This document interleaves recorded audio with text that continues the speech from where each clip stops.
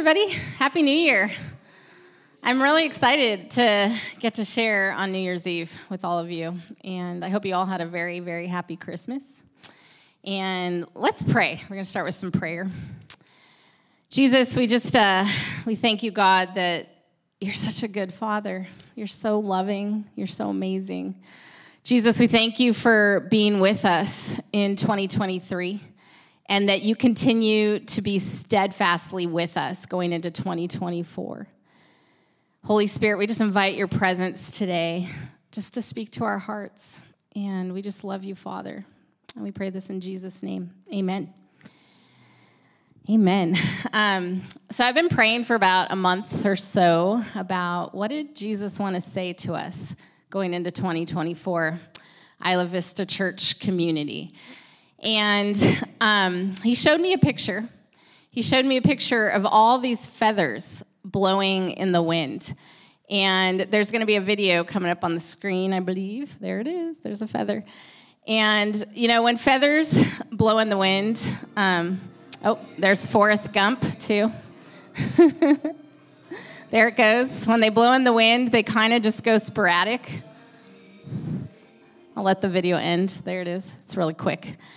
Feathers just blow, and they, don't have much stability to them, and you never know where these feathers are going to land. And God showed me feathers blowing in the wind, and he said, you know what? When feathers blow in the wind like that, it's a lot like our thoughts are sometimes, kind of sporadic. It's a lot like our emotions can be sometimes. It's a lot like our commitment levels are sometimes, kind of unstable. Sometimes our own will can also flutter around. Sometimes our decisions, our choices in life, and even our faith in God can be a lot like feathers that blow in the wind. And if we don't learn how to cultivate abundant steadfastness in our lives, with Jesus, all of these areas of our life can flitter like feathers in the wind. And so God showed me that, and he gave me a scripture going into this year for us, 1 Peter 5:10. And it says, "And the God of all grace, who called you to his eternal glory in Christ, after you have suffered a little while, will himself restore you and make you strong, firm, and steadfast." This is a promise from God. And today we are going to talk about abundant steadfastness that comes from the Lord and how to cultivate abundant steadfastness in our lives. And, I know that life can throw difficult circumstances at us at times, and it can be a little difficult, but this is the promise that God says. He's the one who makes us firm. He restores us. He makes us steadfast. And the Lord doesn't want our temporary suffering on earth to blow us around like feathers in the wind.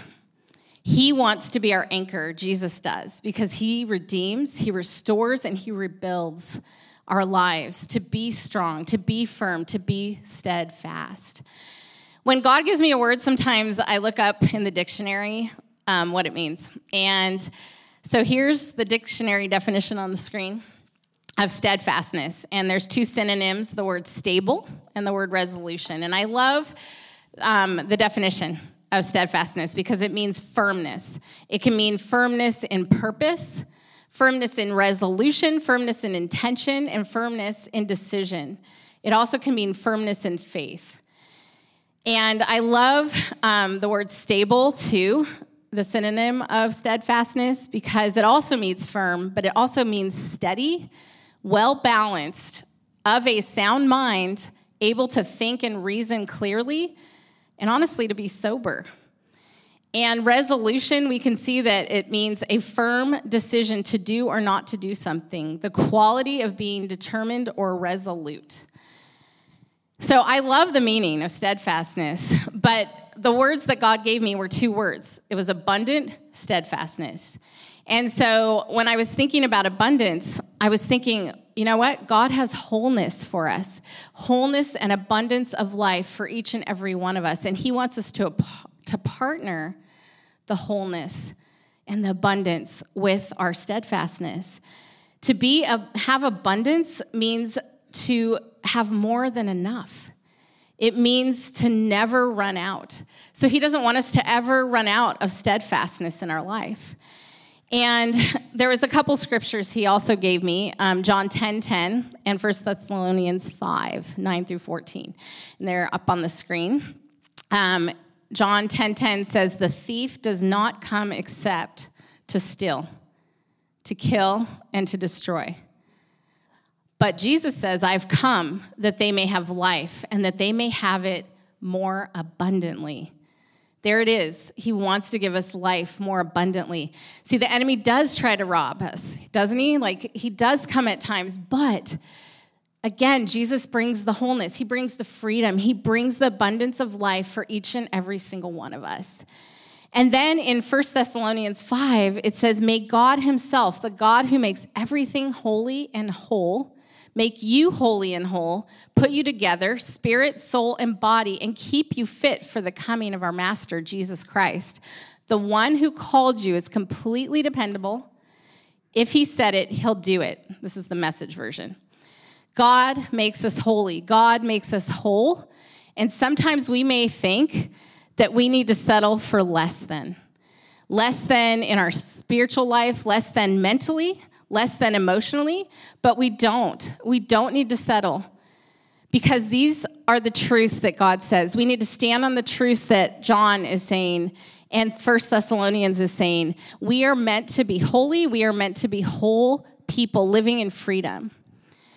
And 1 Thessalonians, at the end of the verse there, it also says that God is fully dependable and that he will do what he says. And so that means that God is steadfast. If he's calling us to have abundant steadfastness in our lives, he's not calling us to anything that he doesn't have. He is fully, fully steadfast. And so what is steadfast about God? Well, you know what? In the Bible, there's so many things that are said about the steadfastness of God. So I just picked 4 scriptures, and I'm going through scriptures pretty quick right now, and we're going to dig deeper into some other things, but I just feel like this is the truth. The Holy Spirit of truth wants to come today, and he wants to combat some lies for us, and he wants to stabilize some emotions today and some mindsets, and I really believe that. And so what is steadfast about the Lord? You can see in Psalm 136, it says, give thanks to the Lord, for he is good. For his steadfast love endures forever. In Deuteronomy 7:9, it says, know therefore that the Lord your God is God, the faithful God who keeps covenant and steadfast love with those who love him and keep his commandments to 1,000 generations. I love that, to 1,000 generations. Malachi 3:6, I, the Lord, do not change. He's steadfast. He doesn't change. And then it goes on to talk about the descendants of Jacob. I'm not going to go into that. But then Hebrews 13:8 says, Jesus Christ, he is the same yesterday, today, and forever. He's steadfast today, yesterday, today, and forever. And how is he steadfast? Just pulling out of these scriptures. Again, there's so many in the Bible. Just pulling out of these. He's steadfast in his covenant with us, his kids. He's steadfast in his forgiveness. That's part of his covenant. He's steadfast in his salvation for us. He's steadfast in his promise of eternal life. He's steadfast in his character. We see that he's steadfast in his love, his grace, his goodness, his mercy, and his faithfulness. And then in Job, chapter 26, we can see the steadfast power of God. He is all-powerful, and he's so steadfast in that power. And I am going to read this because it's so beautiful out of the Message. Talks about how he's created the earth and just how powerful he is. It says, God stretches the northern sky over empty space, and he hangs the earth on nothing. I was thinking about us hanging our ornaments on our Christmas trees, and then I was seeing Jesus just take the earth and go dink in the middle of nothingness. He just goes dink, and it's kind of a cool picture. And he wraps the rain in his thick clouds, and the clouds don't burst with the weight of the rain. He covers the face of the moon, shrouding it with his clouds. He created the horizon when he separated the waters. He set the boundary between day and night. The foundations of heaven tremble. They shudder at his rebuke. By his power, the sea grew calm. By his skill, he crushed the great sea monster. In his spirit made the heavens beautiful, and his power pierced the gliding serpent. These are just the beginning of all that he does, merely a whisper of his power. Who then can comprehend the thunder of his power? He is so steadfast in his power. This is beautiful. It's just a mere whisper of his power. There's so much more to God's power, his steadfast power.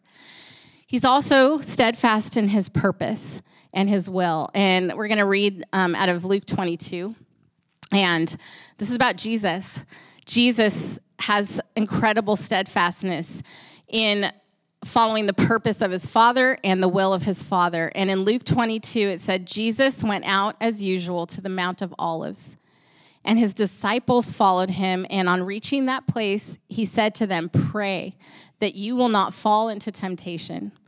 He withdrew about a stone's throw beyond them, knelt down and prayed. And he said, Father, if you're willing, take this cup from me.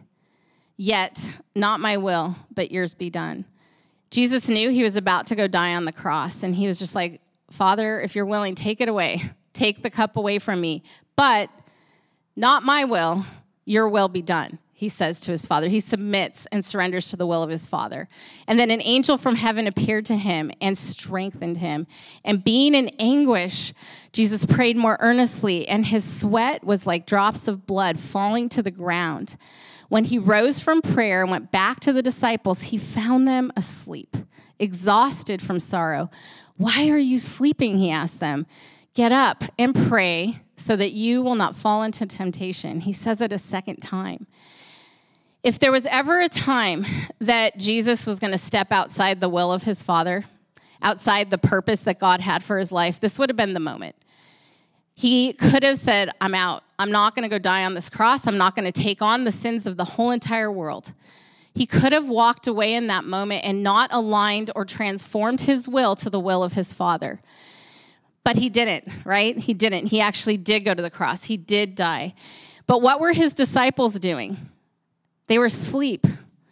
He had warned them. He said, please pray so you don't fall into temptation. And he goes to them, and they're sound asleep in one of the most important moments of their lives. They were asleep. And Jesus, deep in stress, sweating drops of blood, says, I will remain steadfast to do the will of my Father. I will remain steadfast to live in the purpose, to die in the purpose that God has for my life. And his disciples were not being proactive. And so what happens? Instead of being proactive, they're reactive. They're not proactive in cultivating steadfastness in their life. They're reactive. And when Jesus dies on the cross, they go a little nutty. We see them get super sorrowful, super fearful. We see Peter, one of the disciples, run and deny Jesus 3 times, deny that he even knew Jesus because he was afraid. Then 3 days later, the promise Jesus gave them was he would return, he'd come back to life. But they forget this. They lock themselves in a room. And when Jesus comes back to life after 3 days, he finds them afraid, locked in a room, afraid for their lives. And Jesus had asked them just to be praying, to prep themselves, to be proactive, to cultivate some steadfastness in their faith so they wouldn't be shaken. So it shows us that we need to be proactive, not just reactive. We need to be proactive in cultivating steadfastness in our lives. How? How does God want us to be abundantly steadfast in our lives? Well, the same as he is. He wants us to be abundantly steadfast in our covenant and faith in Jesus, number 1. Number 2, he wants us to have abundant steadfastness in our character, who we are and how we operate in our lives. He wants us to have abundant steadfastness in our purpose, the purpose he has for our lives. He wants us to have abundant steadfastness in his power in our lives, the empowerment of the Holy Spirit over our minds and our thoughts, and also our emotions. And he also wants us to have abundant steadfastness in his will for our lives. So we're going to dig deep into first how he wants us to have abundant steadfastness in our faith. And we need to ask ourselves, is our faith steadfast? Is it steadfast? And James chapter 1, verses 2 through 8, I'm not going to read the whole thing. I just want to highlight a couple things here. It says that the testing of your faith produces perseverance. Let perseverance finish its work so that you may be mature, complete, lacking nothing. That's abundance, right? We don't want to lack anything. We want to have abundant faith. And then we skip down to verse 6, and it says, but when you ask, you must believe and not doubt, because the one who doubts is like a wave of the sea blown and tossed by the wind. Sounds kind of like feathers flying in the wind, doesn't it? Unsteadiness, unstable. Because when we ask, we must not doubt. And it says in verse 7, that person should not expect to receive anything from the Lord. Such a person is double-minded and unstable in all they do. Unstable is the opposite. It's the antonym of steadfastness. We don't want to be that person, right? This is harsh. We don't want to be that person.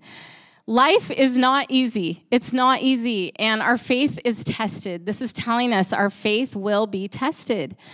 And many circumstances can rock all of our faith, right? And circumstances, difficult times can increase doubts within our hearts and minds. But this testing of our faith, it can also cultivate steadfastness in our faith. It can be an opportunity, these tests that we face, these difficult circumstances, to actually bring steadfastness, abundant steadfastness to our faith. And then in 1 Peter it says, and I just want to highlight just this one little sentence, it says, the genuineness of your faith being more precious than gold. God thinks our faith is more precious than gold. How do we value our faith? How do we value our faith? And I just was thinking 3 questions, and they're going to pop up on the screen too, that we need to ask ourselves about our faith.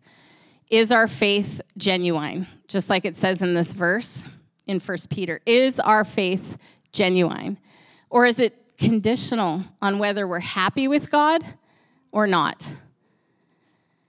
Number 2, do we let difficult circumstances, do we let disappointments, do we let the people in our lives cause us to be wishy-washy about our faith? And then the third question is, are we loyal to Jesus? Are we loyal to him? Are we like Peter, going to run and deny him when things get a little bit heated in our lives?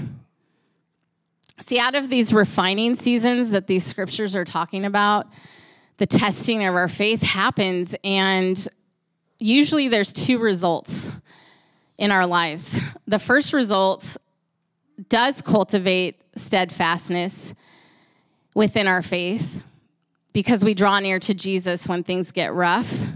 And the Bible has a promise when we draw near to Jesus, he draws near to us. It says this in James 4:8. It's up there on the screen. And so these refining seasons of our life, these hard seasons, can draw us so near to Jesus, and he just goes, boom, I'm with you. I'm with you in it. I'm right by your side. I'm holding your heart. I've got you covered. You fall under the shadow of my mighty wings. But then there are times when these very difficult seasons of our life get us a little angry with God, and we pull ourselves out. We choose to pull ourselves out from the covering of the Almighty, from his almighty wings over us. And sadly, when we get angry, we give up on the faith that we have in Jesus, not letting him bring redemption or restoration or steadfastness into our lives. We choose to block his healing presence from our lives. And the thoughts in our heads and our emotions and our hearts start leading the way in our lives instead of the Holy Spirit of truth. And emotions and thoughts without steadfast faith in our lives, those thoughts and emotions, they blow like feathers in the wind without an anchor, because the anchor is Jesus. And steadfastness in our faith, honestly, is a consistent choice in our lives. No one forces us to cultivate steadfastness in our faith, to believe in Jesus, to trust Jesus. We get to choose if we want to or not. But it's so important that we cultivate this abundant steadfastness in our faith, because it also trickles into how our character is in our life and how we operate in life, and how we cultivate steadfastness in this character of who we are as humans, and how we cultivate steadfastness in his purpose for our lives.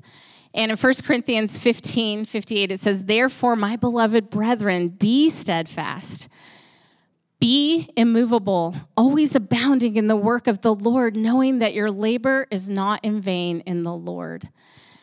This is the call right here. Be steadfast, be immovable. I don't know if you've ever had anyone walk up to you and, you're just kind of not paying attention and they bump into you and you kind of like lose your step. And the Lord is just like, be so immovable. Don't be moved. Don't be shaken. I want to hold you there in steadfastness. I want to hold you in steadfastness in how you operate in life, who you are in him, which is a son or a daughter. That is our identity. I want to hold you in steadfastness in the purpose I have for your life, because the purpose that God has for our life is beautiful. It is beautiful. It is for everyone. He has a hope and a future for everyone. Plans to prosper us, not to harm us, but to give us a hope and a future. Jeremiah 29:11. And this verse in 1 Corinthians, it talks about how there's this good work of the Lord, how we need to be steadfast, we need to be immovable, abounding in the work of the Lord. What is this good work? What's the good work of the Lord? It's what he says, Jesus says in Matthew. It's his two greatest commandments, and maybe you've heard them.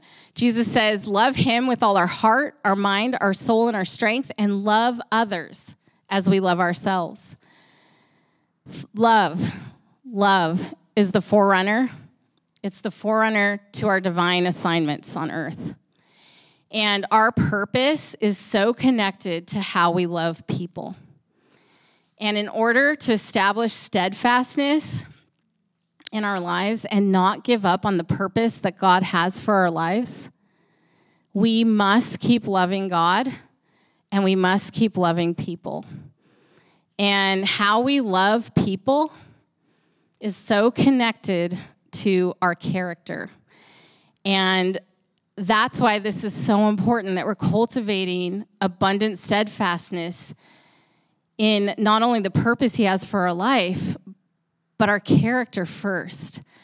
We all need a measure of grace, mercy, goodness, faithfulness, and perseverance in our lives to keep loving people. And our Father in heaven gives each of us an opportunity to learn how to love like he does, to connect us to his heart for people groups across the whole entire globe. Jesus builds our character through refining seasons of our life if we let him. And that's the key. If we let him, he will work on our character. He will connect us to the purpose he has for our lives, which is to love him and love people. And I just wanted to, I know some of you know me pretty well, and some of you I don't know at all. And so there's a lot of times that people get up and they just start speaking and saying all this stuff. And I just think that it's so important for, us when we get up here. I'm in the older generation, not super old, but I'm up there. I'm in my 50s. And I think it's so important for people to get real and honest and vulnerable. And so I wanted to share part of my journey of my life with you. and how God has been cultivating steadfastness in my life, in my faith first, and then in my character, and linking me to steadfastness and the purpose that he has for my life. And when I was young, about 19 years old, my dad got diagnosed with paranoia schizophrenia. That's a mental illness. A couple years into that diagnosis, my mom herself had her own breakdown, and she left my dad, married a drug dealer, actually. And I was raised, truthfully, in a very strict, conservative, legalistic Christian home. My world was turned upside down, and honestly, my faith was like a feather floating away in the wind. My faith was so unstable because it was linked to my parents' faith, not my faith in Jesus. And in the process of all this going down with my family, I obviously ran hard and fast away from my faith and started dating a guy. Super unhealthy relationship. This guy became my anchor in my early 20s, not Jesus. This guy, he became my steadfastness, not Jesus. And eventually he cheated on me. I broke up with him.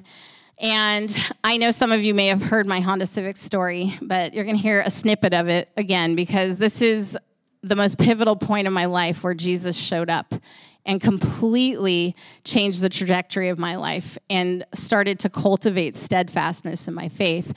I was suicidal. I had such hopelessness in my life. And I'm driving in my Honda Civic, 1987 blue Honda Civic hatchback, driving down Canoga Avenue in San Fernando Valley, and I'm crying out to God. And I just say, and I'll never forget the words, I said, Jesus, I don't want to miss out on anything you have for me. If you're real, I don't want to miss out on anything you have for me. And all of the sudden, no joke, it was like a bucket of water. It was the Holy Spirit's presence just poured out on me, tangibly feeling like a bucket of water, just pouring out in my Honda Civic, the presence of God. I could feel his healing. I could feel his loving presence coming and saturating my mind and my heart. And he was there with me. I felt the peace of God overwhelm me. And the Bible does, I'm not going to get into speaking in tongues, but it talks about in the Bible how we get a spiritual language. We can speak in tongues. And all of a sudden, I had no idea what was going on. I grew up in conservative Christianity. But all of a sudden, this language just started flowing out of me. And I just started speaking this spiritual language. And the presence of God for over an hour, I don't know how I drove my Honda Civic. I just drove it around San Fernando Valley, and I could just feel the presence of God just pouring in and pouring out, pouring in and pouring out. And that night, February 12th, 1994, he changed the trajectory of my life. And I'm here 30 years later, and I've never turned back, never turned away from Jesus again. And that night, he showed me that I was called to go share hope with people, the hope of Jesus and his love, because I never wanted anyone to be as hopeless as I was in that season of my life. I had felt so down, so abandoned, so depressed, not wanting to live anymore, and I never wanted anyone to ever feel that way. I wanted them to know that God was real, because in that moment, Jesus showed up, the Holy Spirit showed up and proved himself to me, a 23-year-old young woman in a Honda Civic. He paid attention to that he didn't have to, but he did because of his mercy. He did because of his grace. He showed up in my Honda Civic and he saved my life, literally. And now when I look back 30 years later, I can see my 20s was a time where my faith was being tested by fire. And perseverance, just like it said in that scripture before in James, perseverance was being cultivated in my life. It needed to finish its work so that I could mature in my faith, lacking nothing, so that I could start to gain some abundant steadfastness in my faith and what I believe. God does not want lack in our lives. He is about bringing the wholeness into our lives, spiritually, emotionally, and mentally. Wholeness and freedom. I had to learn how to survive the shaking, because there are shaking seasons in every single one of our lives. Life is not all rainbows, and it's not all butterflies, right?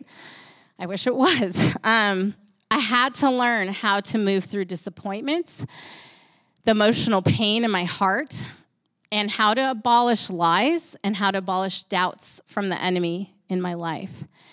And a year or so went by. I got married to an awesome guy named Peter, and he's back there. Some of you know him. And then God gave us a few years into our marriage a scripture out of Isaiah 58. I'm just going to read one sentence. It says, "You shall raise the foundations of many generations." And I knew that was a word from the Lord telling us that we would partner with Jesus to come into young people's lives so that the foundations in their life would be healed by the Lord. The cracks from tough circumstances in young people's lives would be healed by the Holy Spirit of God if we partnered with him, if we stepped into the purpose he had for our lives. And shortly after I got that word, we enter a huge testing season in our life. In my early 30s, an attack on my character, attack on the steadfastness and the purpose that God had for my life. I didn't realize that I didn't have steadfastness in my character of love and mercy and grace.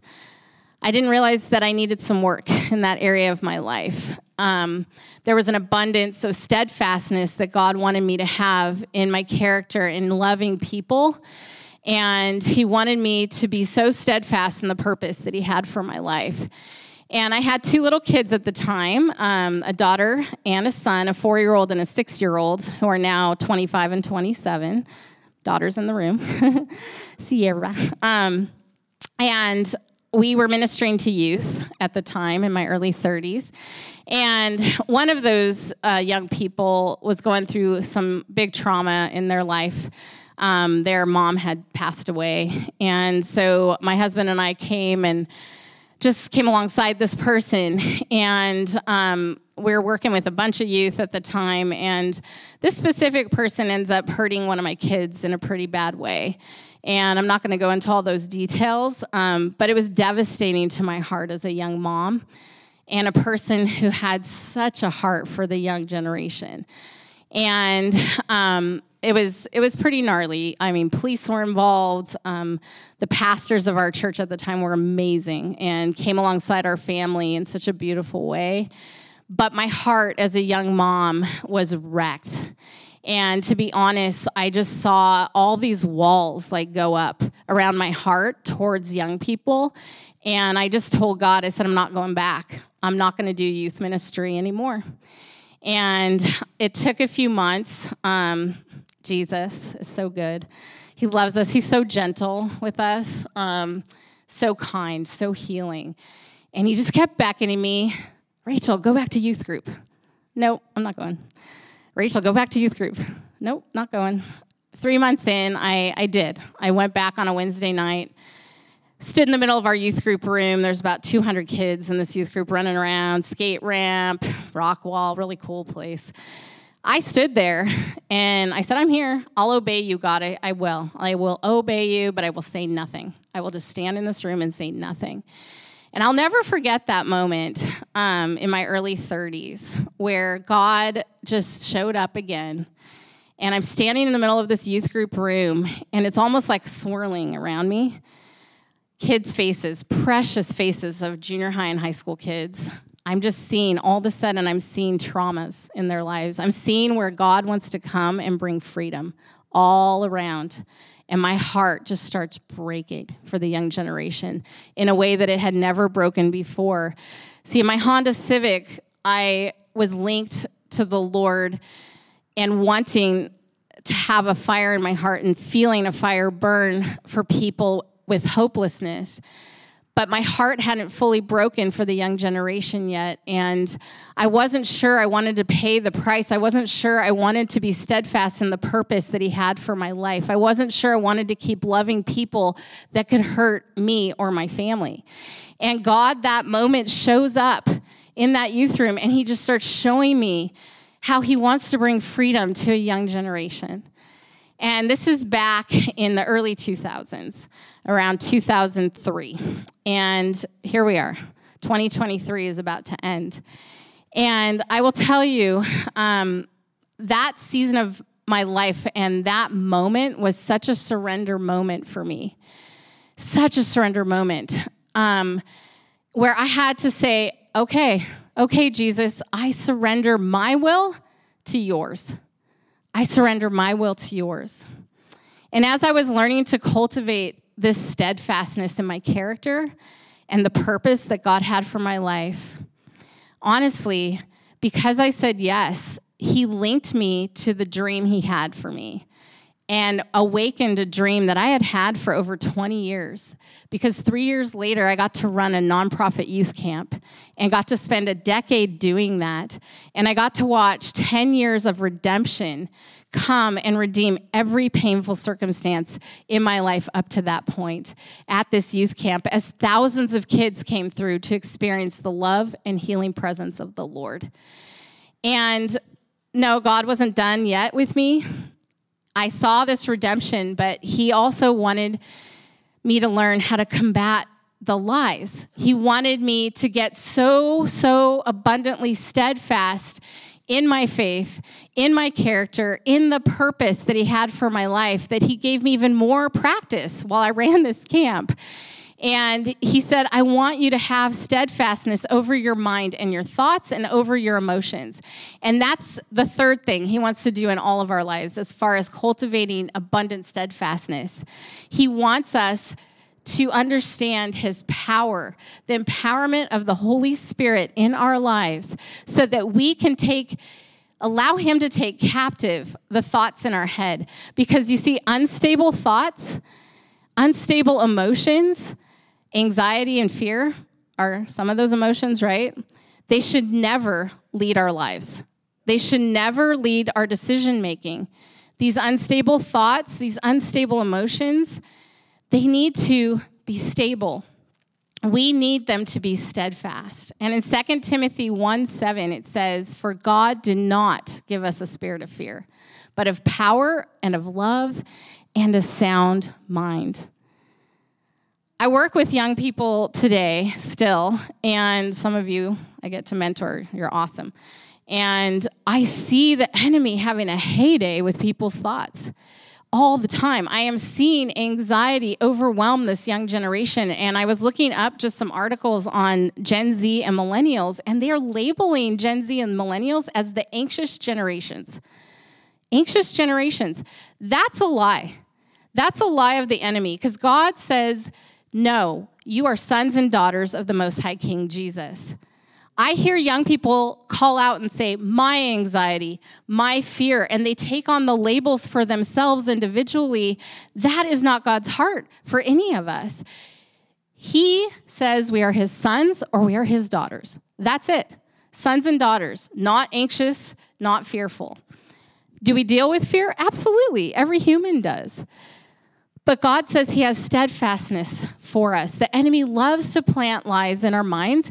He loves to mess with us in how we see ourselves and how we think others see us. He loves us to focus in on our insecurities. He loves to mess with how we see our futures. He loves to diminish hope. He loves to get us fearful about what's coming next in our future. But God has tools. He has steadfastness for us. He has truth to combat every single lie of the enemy. And this is one, Philippians 4:7. The peace of God, which surpasses all understanding, will guard your hearts and minds through Christ Jesus. Peace. I hear people say, I feel peace. I hear that word all the time. No. Peace is not a feeling. Peace is not an emotion. Peace is a person. Peace is Jesus. He's the Prince of Peace. We need to link our hearts and our minds to Jesus, the solid peace. He is peace.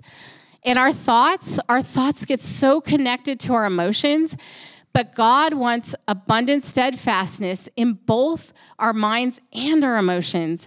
I see people all the time say, well, I have a feeling I'm going to go move to this place. I have an emotion. I'm going to do this because I'm sad. I'm going to do this because I'm angry. But God says, no. I want to bring steadfastness to those emotions. Don't make decisions based on your emotions and your feelings right now. Make your decisions based on my will for your life, my perfect will for your life. And in Psalm 55 and Psalm 62, there's some truths to stabilize our emotions. It says in Psalm 55, cast your cares on the Lord, and he will sustain you. He will never let the righteous be shaken. Psalm 62 says, my victory and honor come from God alone. He's my refuge, a rock where no enemy can reach me. My salvation and glory depend on my God. My rock, my refuge is in God. Ultimately, to bring steadfastness to our minds and to our emotions, truthfully, these scriptures are telling us the key is to jump into the presence of God because he's our refuge where no enemy can mess with us. No enemy can reach us, it says in Psalm 62. That enemy cannot mess with our minds or our emotions when we are with Jesus, when we are in the presence of God. And I'm going to tell you, as I ran that camp for 10 years, if you think that I had arrived after that moment in the youth room, no, I actually jumped into probably one of the hardest seasons of my life for 10 years. It was like a boot camp where God was like, oh, let's take you through more refining fire. Let's actually develop your character even more. Let's actually show you how to really love now, Rachel. I worked with young adults that were on staff at the camp with me. I had people steal from the camp. I had people having sex. I had people that were, doing drugs that wanted to be part of ministry. And I was like, what? This was my happy place. This was my dream. And God just said, let's cultivate some more steadfastness in your faith and in your purpose. And he said, will you keep loving? Will you keep connecting to my heart? And he said, will you utilize every tool I have for you in my word? Will you come into my presence? He showed me during that decade of my life the key to having stability in my mindset and in my emotions was his presence. And I spent 10 years running through this wilderness of Mammoth Lakes, California, just linking to God. Honestly, there was times I'm like, get me out of the camp into the wilderness because I need God right now. I need him to come bring some stableness to my thoughts, to speak some truth to me, to combat the lies of the enemy. You see, the Holy Spirit of truth, our Prince of Peace, he wants to abolish lies. He wants to abolish the anxiety in our lives. And I believe that Jesus is so ready to heal anxiety, especially right now in the young generation. He longs to bring stability to our thoughts and our minds. And this leads into the last thing that I want to share as far as where God wants to cultivate abundant steadfastness is in his will for our lives. In Romans 12, it says, do not be conformed to this world, but be transformed by the renewal of your mind, that by testing you may discern what is the will of God, what is good and acceptable and perfect. John 6:38, for I have come down from heaven not to do my will, but to do the will of him who sent me. That was Jesus speaking. Matthew 7:21, not everyone who says to me, Lord, Lord, will enter the kingdom of heaven, but only the one who does the will of my Father who is in heaven. Whoa. The Lord is wanting to transform our will to align with his perfect will for our lives.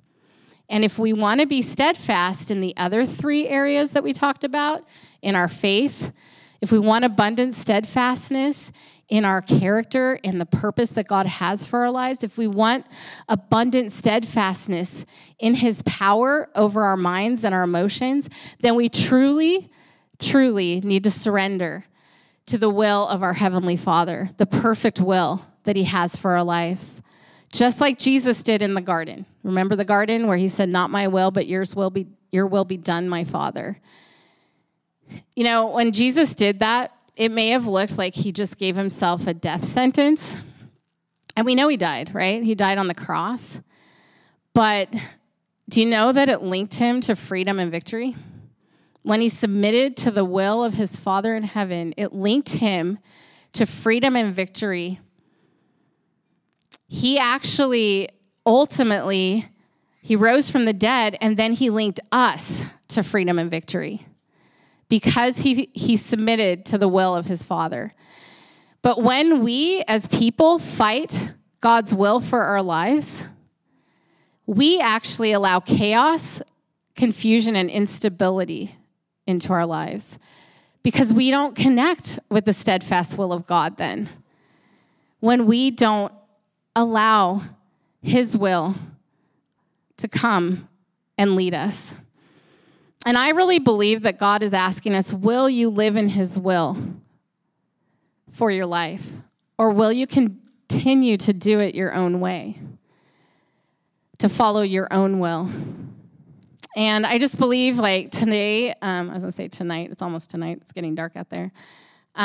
There's some of you, I believe in this room, that this is a moment where God is saying, this is a turning point for you.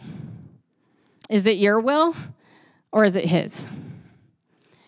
And, you know, when I get to share, especially with the young generation now, and I don't share this all the time, but I've gotten to share all over the globe in all different countries. And there was a point where I was just like, Lord, I'm like, I don't want to share if you're not in it.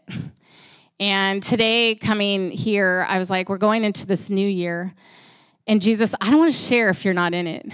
And what I ask God now all the time is, I said, if this is my last day on earth, which I don't believe it is, but if this is my last day on earth, what would you want me to say to the next generation? What would you want me to say, God? And I really believe that the Lord is saying to IVC community, it's time to begin to be proactive, not reactive. He doesn't want us to be like the disciples who are running scared.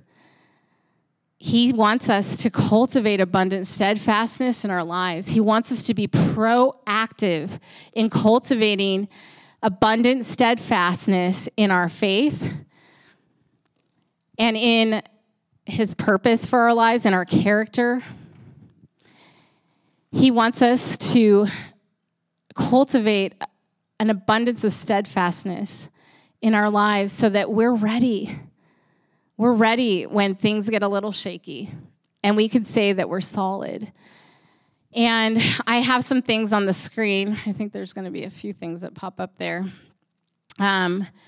Just from me, from the older generation, from things that I've gone through in my life, these are the things that God has shown me in cultivating abundant steadfastness that I have learned to do regularly in my life and consistently to be proactive. Number one, an awareness of and time in the presence of the Holy Spirit every day. I already talked about that. Consistent worship. Read God's word daily because that's where you're going to get the truth to combat the lies. Prayer and intercession, and getting specific in prayer and intercession. Ask the Holy Spirit for an abundance in your steadfastness. Ask him for it. We can't do this on our own. He has the steadfastness for us. Remember in that scripture? I think it was in 1 Peter. Ask the Lord for wholeness. Ask him for freedom. Link us to your victory, God, in our hearts, in our mindsets, and in our faith, because he has that victory. Take a stand and declare God's truth over your life to combat the lies.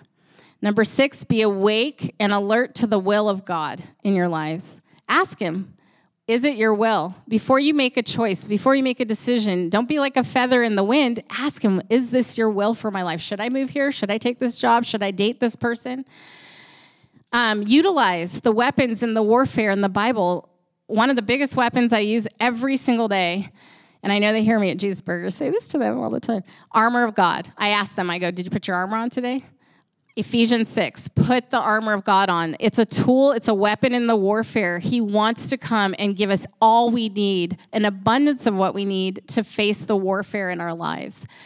And then number 8, make a consistent choice to follow Jesus. Surrender your will to his will for your life, no matter what the cost. There's a cost, but do it. It's worth it, I promise. And then last, look for steadfastness in the generations that came before you and learn how they cultivated steadfastness in their lives. Put people in your life from the older generation. Let them speak into your life. You don't have to go through this life by yourself. You have Jesus, but you also have people that care that have been through stuff, who have made mistakes like me. I've made lots of mistakes, and I've learned from them. So start cultivating abundant steadfastness in your life, the kind that never ends or goes away, in your faith, your character, God's purpose for your life, his power, and his will for your life. And just start with your faith. There's some of you in this room that aren't even sure you believe in Jesus right now. And I would like it if everyone closed their eyes for a moment.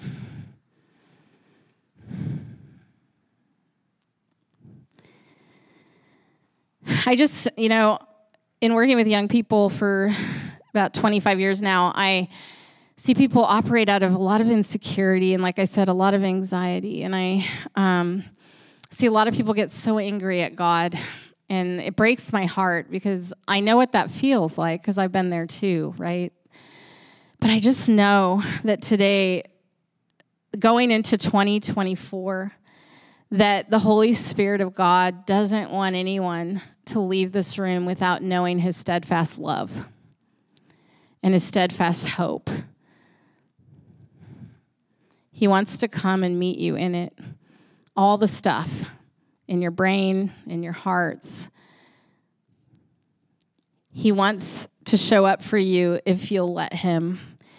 And so if you've never asked Jesus into your heart to be your Lord and your Savior, now is a great, great time. All you have to say is, Jesus, I give you my life.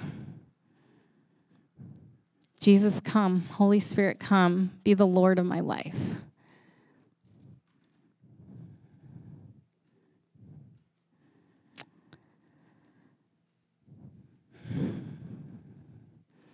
If you just did that, will you just raise your hand? Everyone else keep their eyes closed. If you just did that. Jesus says, hallelujah. He welcomes you into his kingdom. You're his daughter. He loves you so much. Thank you, God. I also believe today that God wants to break off some anxiety and fear. I've been feeling it all month as I prayed. I just felt the Lord say he wants to heal anxiety and fear. He wants to bring freedom and victory to your thoughts and your emotions. There's some moms in the room too. And I just felt earlier today when I was praying that God said he wants to stabilize your thoughts and emotions concerning fear about your kids. You don't need to lead parenting in fear anymore. So I'm going to pray, and then I know there's some IBC shepherds, obviously Pastor Jason. We're just going to come up. And if you need prayer, come get it, because I really believe the Holy Spirit wants to come and start to cultivate more steadfastness in your hearts and minds, your souls, your spirits today. He wants to heal anxiety today. I know it. No more panic attacks. No more panic attacks. So Jesus, mighty God, Holy Spirit, thank you that you are a steadfast God. You're a steadfast Father. You're a good, steadfast Father. We can count on you. Thank you, God, that you love us no matter what. That you never leave us, you never forsake us. That's a promise in his word. Thank you that you have hope for each and every one of our futures. Thank you, God, that you want to make us steadfast. You want to restore, you want to renew, you want to rebuild the painful circumstances of our lives. You want to come in and you want to just wipe away the past and take us into the future. We have 2024 happening tomorrow, God, and Holy Spirit, we know you want to come with us. And Jesus, I just ask that we would invite you, each and every one of us, into this new year, because you have a beautiful plan. You have great purpose for each of our lives. And we're so grateful, God, that you're in it with us. The day in, the day out, whatever we face, we can turn to our steadfast God, who wants to cultivate steadfastness in us. God, you want to guard our minds. You want to take captive every single thought, Holy Spirit. And we are so grateful that you want to bring stability to our lives. And so, Holy Spirit, we just invite you to come into 2024 with us, starting right now. As we end 2023, we want to leave that anxiety, that fear behind us. We want to leave the lies behind us, God. Thank you, Holy Spirit of truth, for coming right now, Jesus. Thank you, Jesus, for being with us. Emmanuel, God, you're with us. You're so sovereign, King Jesus. We give you the glory.